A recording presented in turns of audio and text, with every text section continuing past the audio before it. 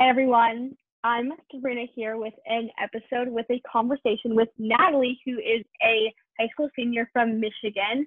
And we met through a program that we're both doing where we kind of create some sort of project, mine's this podcast here, to develop on a theme that we're passionate about.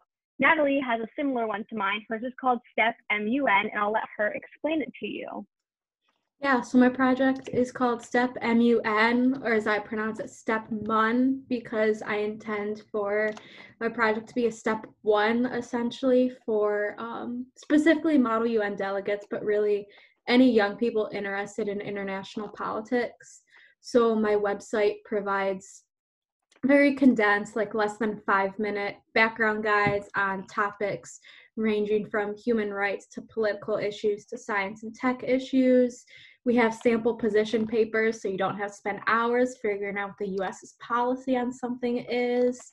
And also, we do have an open blog because I absolutely love how the Model UN community is very open-minded. So I want an open blog that anyone can post to. And right now, I'm also currently building my team. So we're getting STEP MUN off the ground, and I'm really, really excited about it. I love that open blog idea, how people just like, no matter what their really opinions are, they can just talk about it. And then they can have conversations, arguments, or whatever they want on that blog. That's a great idea. Yep. Yeah. It's pretty cool. I've already had a lot of people be like, hi, I want to post this, but it's not international, it's domestic. I'm like, it doesn't matter. Like, if it's political related, feel free to post something. So that's cool. Yeah. So today you wanted to talk about Venezuela because it's a country that has gone through a lot as of late. And even in like the past couple of years, they've gone from economic crisis, humanitarian crisis, just every sort of crisis that they can experience, they have had. And we really wanted to kind of talk about the different areas in which these crises have really affected, specifically with their government, their leaders, their economy, and even their relationship with the US. So if you want to start, we can talk about their politics in general. They have a very corrupt government system. They have had a president, Maduro, who has kind of elected himself. He had one 6-year term, and he reelected himself for a second 6-year term. And him and his predecessor, Chavez, have led some sort of government that really favors the wealthy and does not consider anyone else of their country. And they really only do it to benefit themselves. So because of that, their whole leadership is just flawed, and the people know it, and the people are trying to stop it, but it's really difficult there because Maduro not only has rigged every election, he also has the armed forces on his side, and Natalie can tell you how that affects just in general being a leader, having the armed forces. Yeah, so like honestly, you have to really go back to what Chavez was doing, because back in the 90s, he arose as a big political speaker, and he led movements, specifically like populist movements within Venezuela. And so once Chavez became the leader of Venezuela, he massively funded social programs that benefited education, welfare, medical. So his big focus was actually on eliminating giant wealth gaps within Venezuela. And for a very long time, at least within the 90s, Venezuela was actually praised for being one of the most democratic states, one of the best places to be poor. Like the poor class was nearly like eliminated under Chavez. But the big thing is he made everything so dependent on the price of oil that once he died and Maduro, who was his handpicked successor, was in power and the price of oil plummeted, Maduro didn't do anything because he was so focused on keeping his own power. So the poor class, literally, I believe about 80% of Venezuelans can be classified as poor or in poverty under Maduro. And that kind of just feeds into, like you mentioned, the government corruption. Specifically, like from an economic standpoint, you can look at what the exchange rate is. So the government set the official exchange rate at 10 bolivars to $1. So Maduro and his allies in the military specifically has access to that specific exchange rate. Well, the real exchange rate on at least the black market is about 12,000 bolivars to $1. So specifically, the government's making money off their own people because they will buy food at that 10-to-1 ratio and then sell it at the 12,000 to 1 ratio.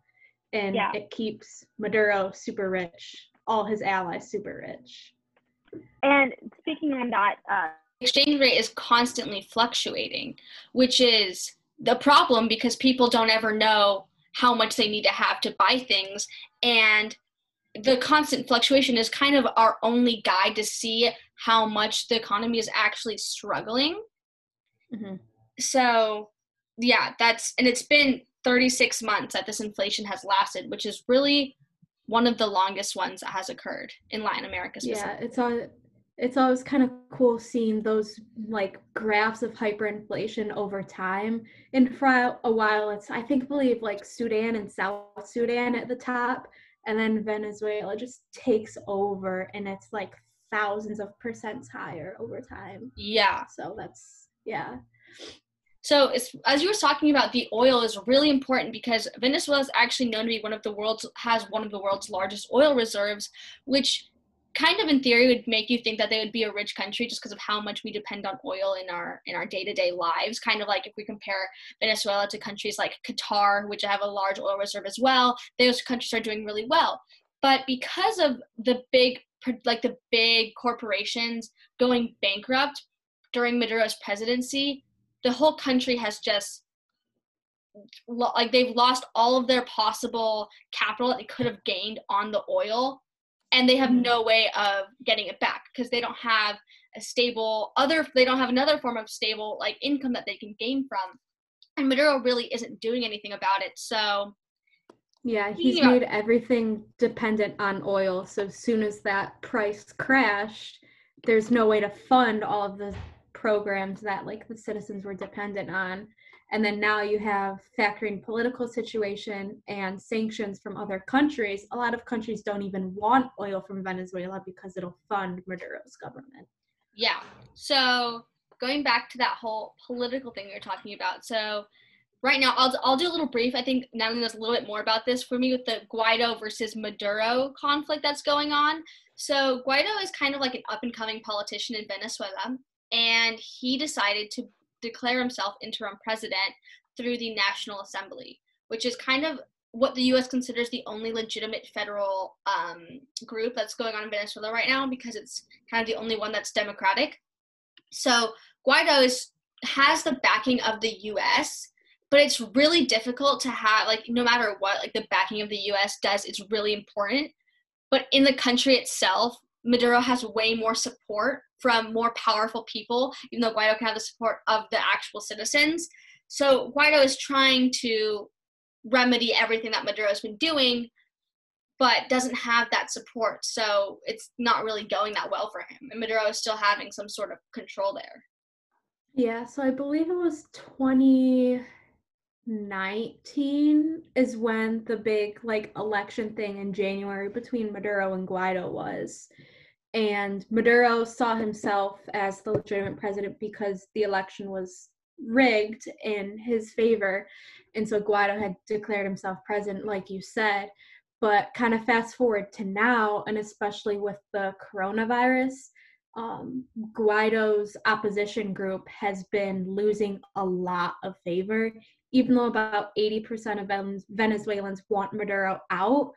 Due to the coronavirus, there's been a lack in those massive protests in Caracas and other spots within Venezuela. So Guaido's been losing favor within even his own party, and he still has the backing of the US, but I believe the EU has kind of fallen off backing Guaido because they see it as almost a lost cause, especially since COVID has helped Maduro tighten his power within Venezuela. Yeah, and even though Maduro has caused many of these problems, the fact that Guaido was the leader at the time during the hyperinflation, the power cuts and shortages of food and energy, they're kind of still blaming him for it, which is unfair, but definitely deserved at some point. So the people are also kind of like, well, we had at least some sort of, not even, I wouldn't say stability, but just some sort of like consistent letting down from Maduro. Why not just keep him instead of expecting Guaido to come in and totally change the social system and everything, and then have all these things happen?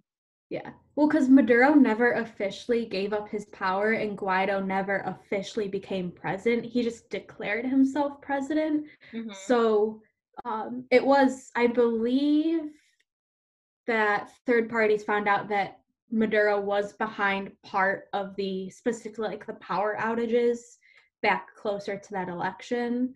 But Guaido served more as kind of like that figure of hope for the whole opposition. Like, yeah, we have a leader.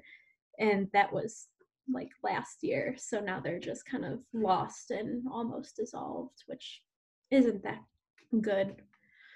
Yeah. And since we have our own elections coming up, I kind of want to talk about the Venezuelans' elections and the way that they run things. So Venezuela's elections are pretty terrible. They are really fascist and not at all democratic. The Maduro at the time was able to, he imprisoned opposers, lawmakers. I don't think he's had someone run against him since he started his political career, not because they didn't want to do it, because they were out of fear or even out of like being in jail at the time. They just weren't allowed to. Some were even killed, I believe. Yeah, there was a lot of deaths, and some people went into exile. And as we were saying, how the EU was like, we're not even trying to get involved in this election. We don't even want to monitor it. And when Guaido went to go become elected official president for the National Assembly, him and his supporters were locked out of the building by the police there. So they weren't even allowed to be there, which then allowed Maduro to say, oh, this guy's not even going to be present, so maybe you guys shouldn't vote for him. And then the whole two-president thing is happening right now. But yeah, what do you think about that election system? I mean, it's really not working, so. Yeah, it's not working. And honestly, as long as Maduro stays as president, not so much as president, but as long as he has the backing of the military, there really won't be much change, in my opinion, with the elections. But there is a little bit of hope, I guess, because a recent article I read from the Associated Press said that Maduro has been, at least his government, probably not him himself, but they've been in talks with the opposition party, and they actually delayed the election that's supposed to be coming up really soon. They delayed it to December. So I think that they're trying to get the EU on board to monitor at least that, because it'll help Venezuela's international standing if they can start to show to the international community, yeah, like our country's in absolute crisis. We can't deny it anymore. We need help from not just Russia and China, which have always backed us, but other Western states. Yeah. So speaking about that international kind of community that they're trying to reach out to, they have always had the backing of Russia and China, which is a little bit concerning just based on the governments of Russia and China and the way that they run their own government systems, specifically with like Putin and his election system and him and his trade-off with the other president. But now they kind of have a little bit more support with Guaido, excuse me. So the U.S. is backing them, but the U.S. has also imposed sanctions on Venezuela, which include like a freeze on all Venezuelan government assets. And that has been really difficult for Maduro to handle, but it also has affected the people.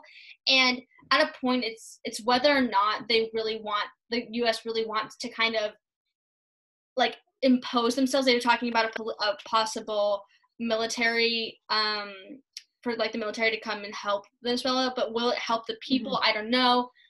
It will definitely have the government change, but the people are also really struggling. There's thousands of refugees that are leaving by foot every day, and they're going into countries like Chile, Peru, Colombia, Ecuador, and those countries are like, we can't accept any more refugees.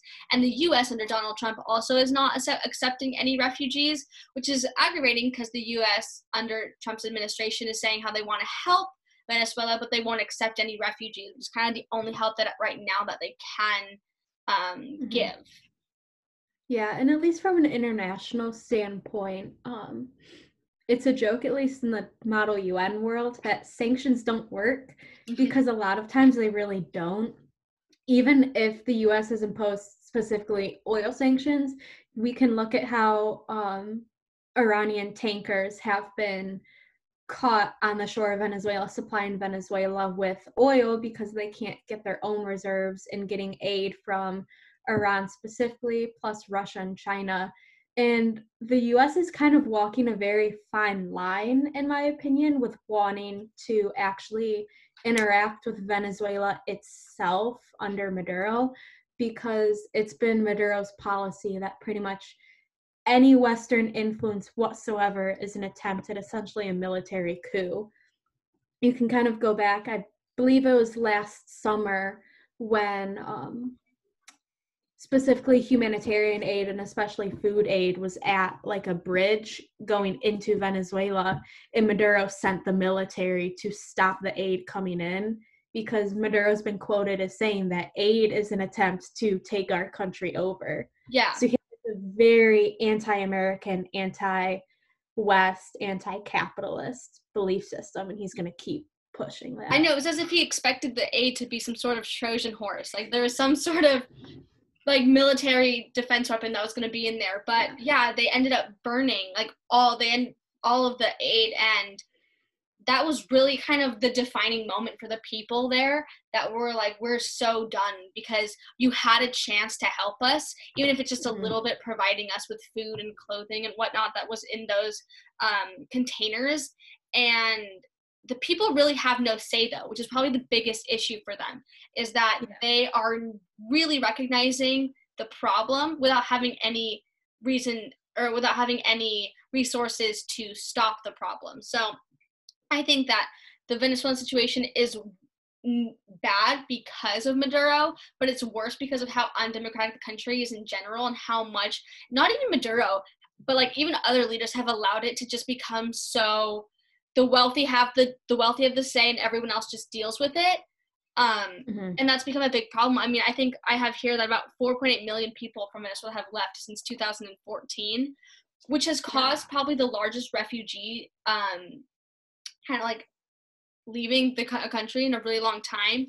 And countries around them are no longer able to accept refugees, which has caused a really large humanitarian crisis and regional crisis. So I think that the government really has to, our government has to really either impose some sort of military force there to change their situation with the president, or their own government has to figure out how to get Maduro out without having the armed forces really go like wreak havoc on the people, because the people are the ones that are the most important, like the aspects of a government. They support the government if it's democratic.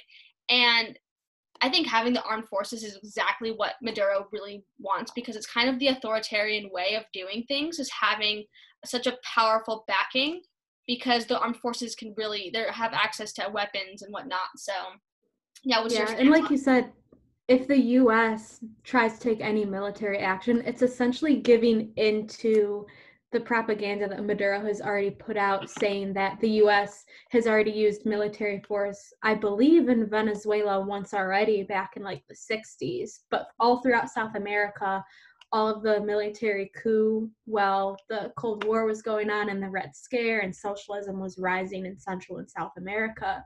So if the U.S. takes military action, it's giving Maduro the fire that he needs to finally show his citizens, I mean, not that they listen, but that, this country still can't be trusted. They're trying to overthrow us again. Because Venezuela's policy used to just be deny that there's a crisis, there's no issues going on, we're fine, it's a socialist utopia. But that's obviously not right. And now with like coronavirus, I mean, I think it was the worst time, because not only are countries that were successful struggling, countries that weren't successful are even worse off than they were at the beginning, which is kind of, I mean, the coronavirus has affected everyone. It's obviously been different with people who have gotten it, people who have lost their jobs, their homes, their financial stability. But for people who didn't have financial stability to begin with, the coronavirus really just screwed them over.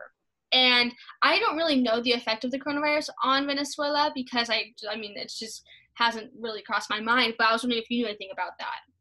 Yeah, so like I mentioned a little bit earlier, the biggest thing that the coronavirus has caused, other than deaths within Venezuela, obviously, is that with a lack of protests due to fear over it, Maduro's opposition has been losing a lot of support and momentum that they had coming from Guaido's elections and everything. And about with 80% of Venezuelan citizens living poor and right at or below the poverty line, their healthcare isn't very good. So obviously coronavirus is taking a massive toll. But it's also important to note Venezuela's opposition to like third parties like the UN or World Health Organization monitoring what's going on within the country.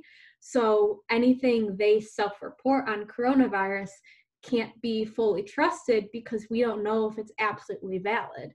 They could kind of do what North Korea said almost, where they were like, oh, we only had one case of coronavirus, and the rest of the world's like, did you really only have one case, or is that what you're saying to make everything seem better? So just to be clear, sorry, I should have clarified this earlier. The UN is the United Nations, and the EU is the European Union. Both are really large, respected international institutions, and they do have a lot of say with refugees, humanitarians, human rights in general. So yeah, that's just what we're referring to when we say those big names and abbreviate them. Yeah. Specifically off of that, whenever the UN, either the Security Council or General Assembly, has discussed Venezuela, because the political and economic situation itself is so kind of fierce along lines of like Western countries and Russia and China, a lot of times the only things that end up happening is aid for the refugees fleeing Venezuela, because Venezuela is still opposed to UN aid coming into the actual country itself. Yeah. Which makes it a lot more complicated to handle from an international standpoint. Yeah. And then another problem that's actually really sweeping Venezuela right now has been their drug crisis. So the U.S. Department of Justice charged Maduro and his administration with offenses related to narco trafficking and narco terrorism, which is something it's a really heavy charge. That's something that a lot of Latin American countries have struggled with. I mean, Colombia, Mexico, we can see all of that in their previous drug cartels and their stance on that. So the fact that they're charging the leader of their country with such a charge is like, people are realizing that. And I think the U.S. is just trying, they have on their website, like the state Department of Justice, like $15 million for anyone who can give us information that can actually get him convicted of this crime.